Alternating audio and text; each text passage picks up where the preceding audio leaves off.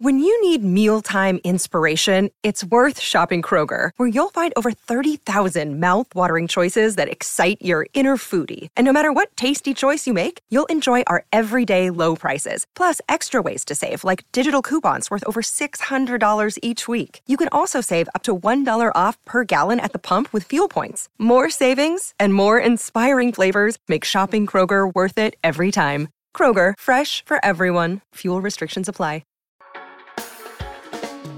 Hey everyone, if you like this podcast, go behind the paywall to get privileged access to the smartest minds in finance. Visit realvision.com/rvpod and use the promo code podcast10. That's podcast10 to get 10% off our essential membership for the first year. Join the Real Vision community and learn how to become a better investor. And now to the top analysis of today's markets.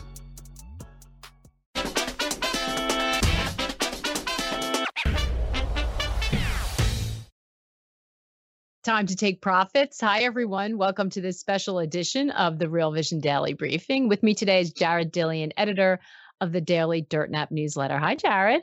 Hey, how you doing? I'm doing pretty well. So as everybody knows, and Jared knows now too, we have extended our Friday shows to 1 hour to try to help you make sense of everything happening in the global market. So in the first half hour, we're going to talk earnings, the economy, Fed, and in the second half, we're going to do a deep dive, a little bit of a deeper dive on some trading strategies around that, specific questions you have. So you need to be a subscriber for that. So if you want to join us for that, and you should, hit the QR code or link, and that'll help you get there. So Jared, happy Friday. Feels like a lot happened this week, even though we were down one trading day. It was a holiday shortened week here in the U.S. Yeah, and I was in Puerto Rico. I came back on Tuesday, so I can't believe I signed up for this 1 hour thing. That's what I said. Jared just realized that he's on the hot seat for an hour. Oh, don't you worry. We have such a fantastic audience. I know we always feel like we're running out of time. So maybe today we can sort of take our time a little bit. Okay. There's a lot to talk about because in this 4-day week we had, a 5-day for some of you around the world, but we had earnings, we had a bunch of economic data. We had Fed people talking. We had layoffs. We had bankruptcies. I mean, you name it. It was sort of all happening. So let's sort of break some of them apart a little bit. But I want to start kind of broadly with the stock market and the question we asked right at the top, which is that, we finished the week with a rally, still down on the week. We saw Netflix, one of the big movers to the upside after the released earnings after the bell. Did the stock market action today feel constructive, or would you be looking to kind of book some profits and sell into this if you happen to be on the right side of the trade? Well, I don't think you can read too much into a Friday afternoon, low liquidity, rally. Like, I'm bullish and I was happy to see the rally, but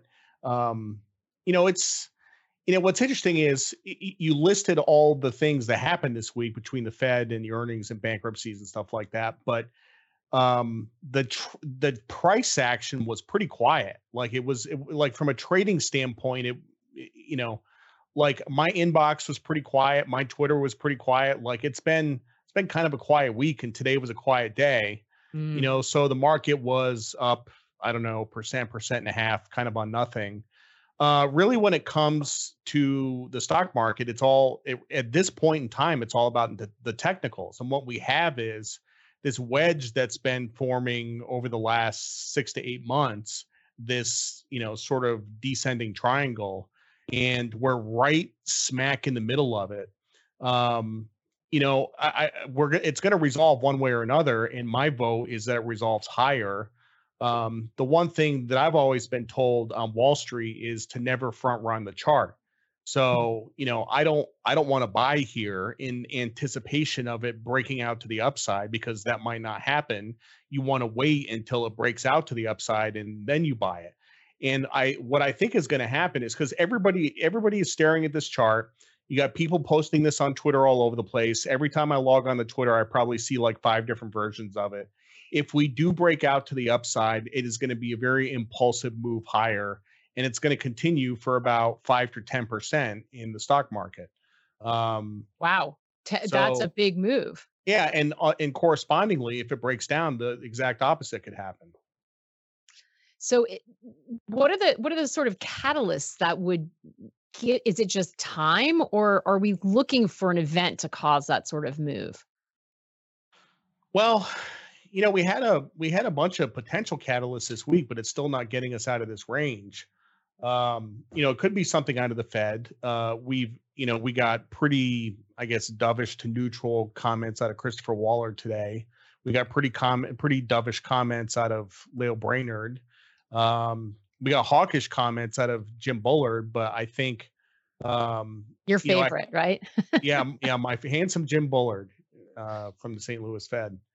Wrong way Bullard. Yeah, I Uh, remember when he used, first of all, he speaks more than anyone, any Fed official I can remember, it seems. But I remember when he was the one who was always dovish, he was. right? He And, was. I'm you not know, I've been misremembering that, right? I've been following Bullard pretty closely for about 8 years now. And I back in like 2015, whenever the stock market would drop 4 or 5%, Bullard would make a CNBC appearance and make some dovish comments, and stocks would go back up again. He was one of the most dovish members on the Fed. Now he's one of the most hawkish members on the Fed.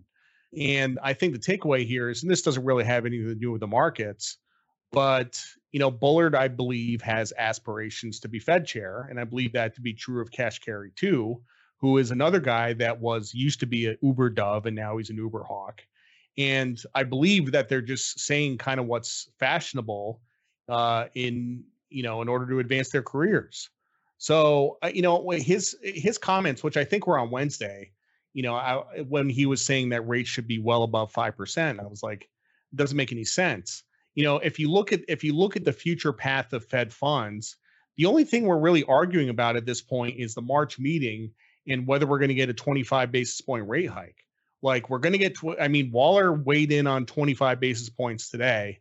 I want to say the implied probability is over 80% at this point that we're going to get 25 in February. So the only question is whether we get 25 in March. Like we're not going to get 5.4% Fed funds, which is what Cash Carey thinks. It's just not happening. Jamie Dimon thinks that too, right? Wasn't he warning about that in Davos this week? That's right. I forgot about that. Yeah. But he's kind of been, at least vocally, I don't know if he's sort of just trying to, moderate expectations, and then exceed them. But he was worried about a hurricane back then, a while back that didn't really materialize. But he seems like he's been negative for a while, and now he's looking at this. But I suppose he falls into that second wave of inflation camp, that stickier inflation, not really buying. I'm in that camp. You're in that camp. Why? What are you looking at?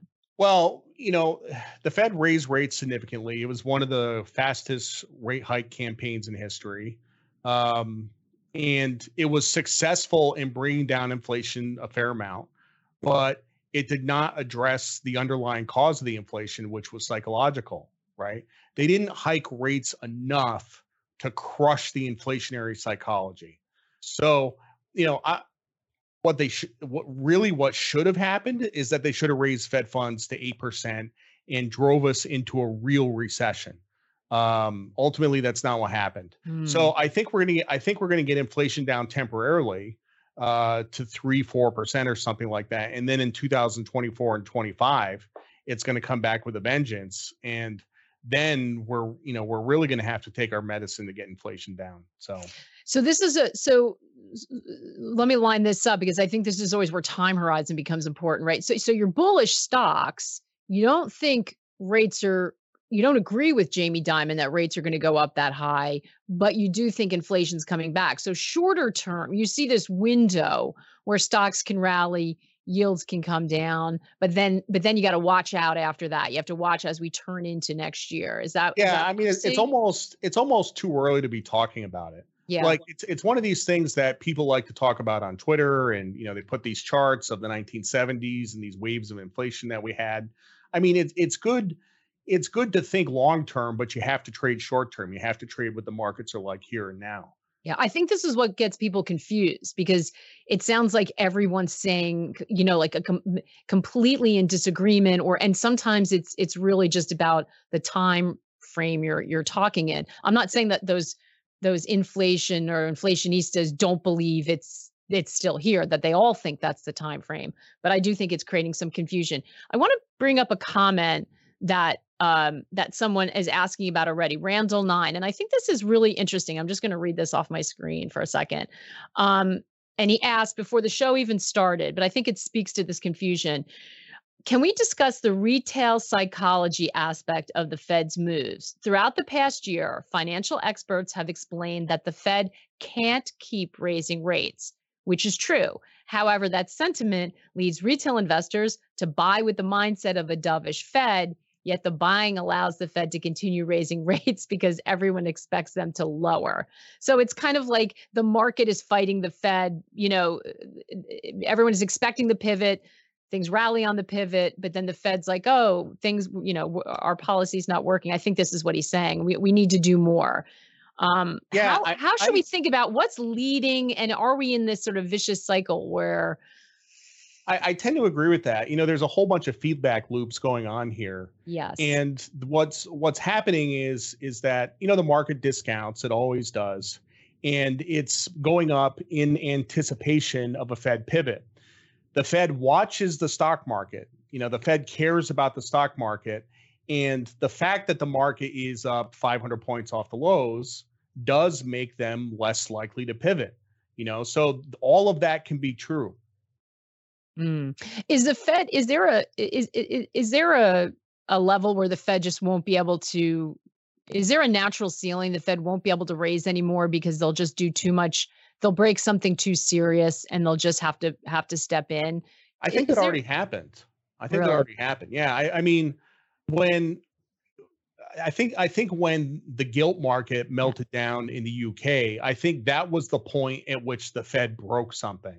You know what I mean? Which roughly coincided with the lows in October, which was October 13th, which is when we had that CPI print and the market traded down to 3,500. All of that happened around the same time. So, you know, for people looking for this meltdown or cataclysmic event that would cause the Fed to pivot, it already happened. Like, you know, rates going up 300 basis points in the UK was a big deal. Yeah. And do you think that they understood that that would also happen here in the US? Because at that time, there were a lot of people who were worried about a big break in the sort of asset managers, insurance, you know, that area of the market, in the same way that it happened for the pension system in the UK, that it would inevitably, if they kept on that, happen here as well. Do you think that they saw that as a shot across the bow and that's what they were thinking about, or no? Is that still concern still out there? It's hard to speculate. Sometimes I think, you know, we assume too much of the Fed. Yeah, that they know too much, right? That they have an idea of what they're doing. That was a nice way to put it, Jared. Well, that we know that they have said, and you know, the Fed watchers and the people who are deep in the white paper say that no one really understands the dynamic of inflation, even though we all talk about it all the time. Well, it's really hard to gauge what will ultimately bring down inflation. Just going back to the UK thing, and I don't remember who said it. It might have been Yellen, actually, but there was, and obviously Yellen is Treasury Secretary, but there was one Fed official or somebody around the time of the UK meltdown said that they had to take international considerations into account. Yes, I think it was Yellen. Well, I think it was Yellen, yeah. Which is not part of the Fed's mandate. The Fed's mandate is price stability and unemployment. Ideally, the Fed should be operating in a vacuum to basically to preserve the purchasing power of the currency, and all other countries, you know, screw yourself, right? So that's how they should operate. But from a practical standpoint, you know, the United Kingdom is our number one ally, a huge trading partner. Like just raising rates to 8% and driving them into the ground is just not feasible. So, yeah. Want to ask you about housing. We had existing home sales today, lowest since 2010. I know you watch the housing market. We all know you watch the Canadian housing market. I know you watch the US housing market. You're in the housing market. You're building a house. Yep. What's your thought on the sector? Are things really cratering there? And is that a lead that we should be paying attention to? It's funny. So you guys asked me to be on the daily briefing today, and it fit within my schedule, but I recorded a podcast literally right before I came on. And I recorded a podcast with a local real estate guy, somebody in Myrtle Beach who does flips, and he's also a broker and stuff like that. So he's pretty plugged into the real estate market around here. And, at least in Myrtle Beach, prices, residential real estate prices peaked a couple of months ago. Then we had that rate scare and they came down. They're back up to the highs again. The transaction volume is down. We're not getting the amount of transactions that we were before, but prices have gone back up to the highs from where they were before. So I think that there's a lot of people on Twitter and elsewhere who spend too much freaking time in the charts, looking at charts of, not just new home sales and existing home sales, but months on the market and months supply and stuff like that. And if you stare at these charts long enough, you could sort of paint a picture that the housing market is doomed. But if you step away from the computer and you walk outside your air conditioned office and you go into the real world, like, that is absolutely not happening. And it's, obviously Myrtle Beach is a place with favorable demographics and it's got a strong economy. But even in places like San Francisco, which is probably the weakest housing market in the country, it's still not catastrophic. Yeah. Hey everyone, we're going to take a quick break right now to hear a word from our partners. We'll be right back with more of the day's top analysis on the Real Vision Daily Briefing. You're a podcast listener, and this is a podcast ad. Reach great listeners like yourself with podcast advertising from Libsyn Ads. Choose from hundreds of top podcasts offering host endorsements, or run a reproduced ad like this one across thousands of shows to reach your target audience with Libsyn Ads. Go to libsynads.com now. That's LIBSYN ads.com. And I heard a snippet about existing home sales too, and this can get very, very localized. So if you're not sitting in the U.S., but I heard something about existing home sales too, that maybe that's going to look a little different from other parts of the market because people may be a little bit more reluctant to leave their home if they have if they're locked in a really low mortgage rate, because they have gone up. They're not nearly as high historically as they've been. Well, I think that they may be sitting in their home, staying in their home, whereas a new build is going to look different. Here's the thing. I think the bond market always does what surprises people the most. And, first of all, rates have come down a lot. 10s are 330, 340 at this point, something like that. That's a big move from 4.5 to below 3.5. It's entirely possible that 6 months from now, 10s could be at 2.5 or 2.75, and mortgage rates could be 5.5% or lower. And then what? This whole thesis on the housing market doom was predicated on rates going higher and higher and higher, and the bond market is doing the exact opposite. Now, the one thing I will say is one of the reasons the bond market is doing this is because of this pivot that is priced into the Fed and the short end of the curve. So you've seen rates on 5s come down, you've seen 2s come down, you've seen 10s come down. There's 200 plus basis points of cuts priced in. If this does not come to pass, there's going to be a massive repricing in the front end of the curve, which could lead to a big problem in the stock market. So how is that? That's going to lead to a big problem in the stock market. How so? How's that going to play out? Well, think about it this way. Let's say we get into October, November, okay? And Fed funds, Eurodollars have priced in 200 basis points of cuts, but unemployment has dropped to 3%, and claims are clocking in below 200,000.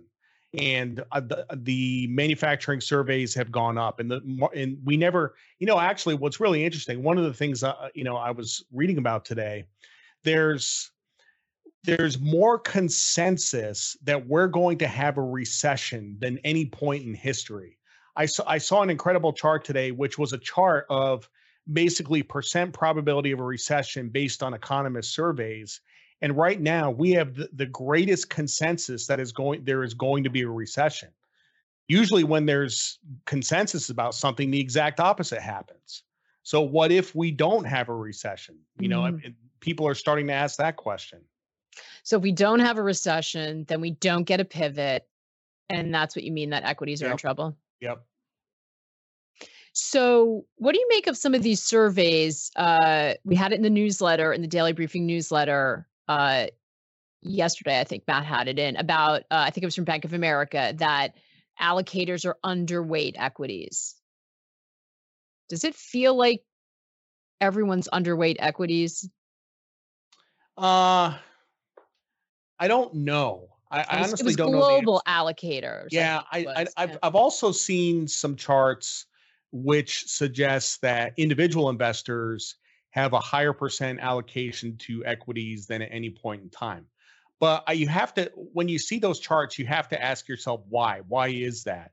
And I think the main reason that is because the bond market has been such a disaster. Yeah. Yeah, So exactly. so really, like, for a lot of people, the alternative is to go back into stocks. I mean, Right. if you lost 10 to 20% in your bond portfolio last year and you said this isn't working, so you go back into stocks, I think that explains a lot of that discrepancy. And if global allocators are underweight stocks and bonds were terrible, then they're all in cash. I mean, presumably that can't last because you don't get paid to sit in cash if you're an allocator. Yeah. So yeah, I'm a bit curious about that as well, which means they've got to do something. To answer your original question, it does, when you ask me what it feels like, and it does feel like people are underweight. Okay. Yeah. Like, let's say, we break out of this range, we trade to 4,000, 40, 50, 4,100 in the S&P. Like, there's going to be an incredible amount of chasing that goes on. It's going to be a Mhm. lot of people chasing it. So, I mean, my thesis all along has been that we're going to have a decent year in 2023. And when I say decent, I mean you're going to get 10 to 20% returns in the S&P. We're going to get back near the previous highs, which were 4,800, and that is going to represent possibly one of the greatest shorting opportunities of all time. Okay, so that's this year. So your thesis is that Towards this the end year, of this year. towards the end of this year. What about if I'm going to ask you about the greatest shorting opportunity, but what about if we don't get that pivot from the Fed, though? Presumably the market will start to sniff that out if we don't continue to see weakening. Does that change? Is that the risk to that forecast? Because then you'd be in trouble in equities, right? That's the catalyst to that forecast. That's the catalyst that we don't see a pivot, that we see them keep increasing rates. Well, why would that spark an equity rally? Or is it just that we don't get a recession? no, sell off towards the end of the year. Oh, sell off. Yeah. Okay, sorry. 10 to 20% gain, and then we see a sell off at the end of the year. Yeah. Yes, that's what I'm saying. So that's how you see that playing out. Yeah. There's a big move, and then there's disappointment once everybody jumps back in that the Fed doesn't pivot because we don't get that recession, and they are higher for longer, or maybe even increasing again, and then you see a big pullback in stocks. Yeah. Yeah. Interesting. So how do you? So you're gonna. So then you've got to have a two-pronged approach, right? You're going to be thinking shorter term in terms of looking for opportunities for that run up and the timing of that. How do you time that? Because right now it just seems like, as you said, we're stuck in this range. Well, like anything else, you have a thesis, you have a fundamental thesis, which is based on the Fed or data or whatever. And the timing of it, you execute with charts, right? You use technical analysis. So that's basic. That I don't know if how that's other people trade, but that's how I trade. I have a thesis, and if the charts confirm the thesis, then great. Right, which is, you've got to use all the tools. Even though I know that you are particularly good at looking at sentiment, Jared, you've got to sort of means test that against all your other sort of frameworks or tools in the box. I want to ask you about China. That's another theme that's come up this week, the reopening of China. And there's a lot of anticipation that's going to not only boost demand, maybe offset weakness here, although the jury seems out on that.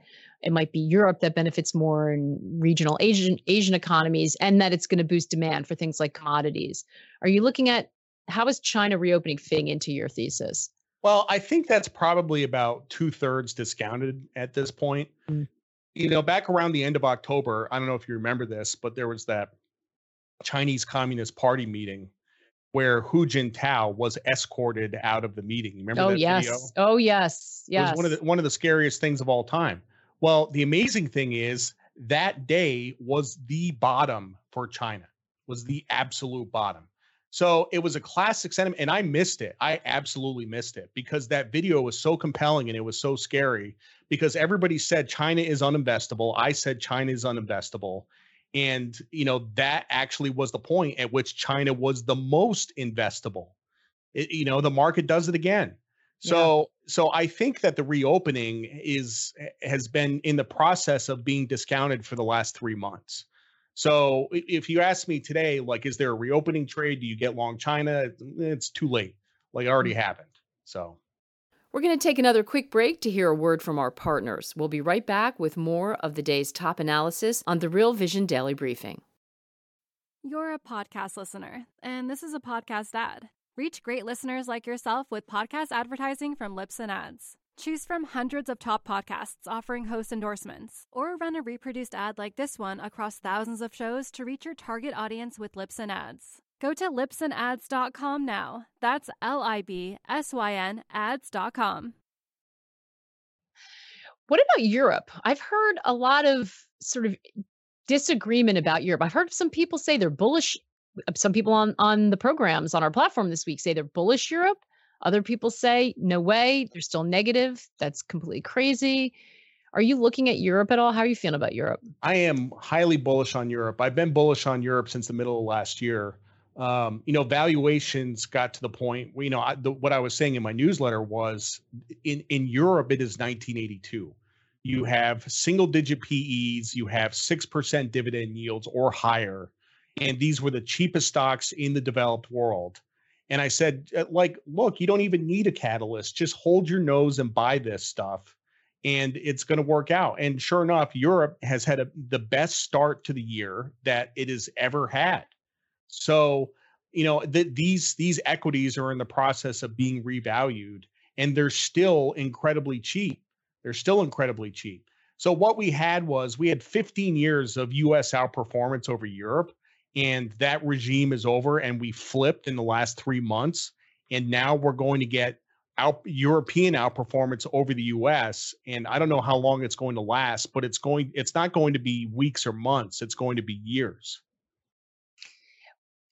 The move or the outperformance? Outperformance. You think years for outperformance. Interesting. I heard there's always got to be acronyms, the acronyms of the day. And we know it was Tina till we all wanted to poke our eyes out. I did hear people talking about, I don't know if it's row or row, because I have English friends who call a fight a row. And of course we say row, but rest of the world, that there are a lot of places that look like they're going to outperform the US, that's moved. Is that your perspective as well? Yeah, it is. I'm bullish on emerging markets also. I am old enough to remember the mid 2000s when you had this very long period of time where you had a weak dollar and Europe was screaming, emerging markets were screaming, Asia was screaming. It was interesting because on the trading floor, Lehman Brothers, like the non-dollar salespeople were killing it. Even me as an ETF trader, I got sent on a marketing trip to Europe, as the trader, so that kind of tells you what, how in favor European equities were at the time. Yeah. There's always, do you feel like it's what in the past, when you thought about that, you had to take in consideration certain risks, especially if you were looking at emerging markets. Is that still the case, or were the valuations so compelling in some of these places that you can kind of go shopping without too much worry about that? Or do you have to think about currency risk, political risk, all the things that usually go along with emerging?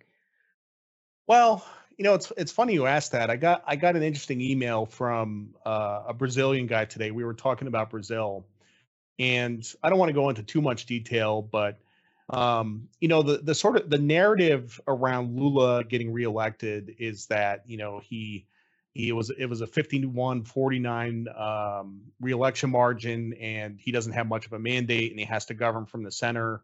And what he was telling me was, some of the things he was doing, he's off to a bad start. He's not really governing from the center. And he was sort of thinking out loud and talking about the possibility of, Brazil turning into an Argentina or a Venezuela or something like that. I mean, he's a right-wing guy, so, these are the things he thinks about. But, it kind of made me think about it because, like, it's, even in Brazil, it's almost already priced in. I mean, you have stocks with 20% dividend yields, so like, even if that turns out to be the base case, like it's hard to be any more bearish on Brazil or emerging markets generally. Yeah, that's a fantastic point. We've got a lot of good questions coming in on crypto, some more specifics on housing, and some strategies, which we're going to get to in a minute. If I'm sort of taking this all, Jared, I think we're getting a pretty good idea of your operating thesis right now. But it sounds like right now we're stuck in a range, and you're kind of waiting for that catalyst, but there will be one, and you do see some pretty big upside for U.S. equities, but only then to sort of set up for a sharp downturn later in the year, which you need to be ready for, which will make a great shorting opportunity. But you're bullish emerging markets, you're bullish Europe, as we just talked about, for valuation reasons, but not so much China, because that reopening has already been priced in. Yep, that's all right. Want to ask you before we go about, I don't want to call it emerging market, but an opportunity. You just came back from Puerto Rico. Yeah. Trip to Puerto Rico. What were your thoughts? What's happening there? So I'd never been to Puerto Rico before, which is kind of weird. There is a huge amount of money flowing. Wait, because Puerto Rico is like a 40-minute flight from your house or something, right? I mean, it's actually, really I had to go Charleston to Miami okay. to Puerto Rico. So it's altogether, it's about 3 or 4 hours. Okay. So if I were to ask you what the per capita GDP of Puerto Rico is, what would you say? What I'm going to say first is I'm going to guess, but we're just about to the half hour. So just for those who are not going to be able to join us, hit the QR code, hit the link, and you can continue on in the discussion with us as we dig in a little bit deeper, including some of the opportunity. We're going to do Puerto Rico v. the U.S. and see if Puerto Rico might outperform. It's part of the U.S. as we know, but not a full state yet. But go ahead and hit that link. What's up, revolutionaries? Thanks for tuning in to the Real Vision Daily Briefing. For more content like this, head over to realvision.com and get unfiltered access to the very best, brightest, and biggest names in finance. You're a podcast listener, and this is a podcast ad. Reach great listeners like yourself with podcast advertising from Libsyn Ads. Choose from hundreds of top podcasts offering host endorsements, or run a reproduced ad like this one across thousands of shows to reach your target audience with Libsyn Ads. Go to libsynads.com now. That's LIBSYN ads.com.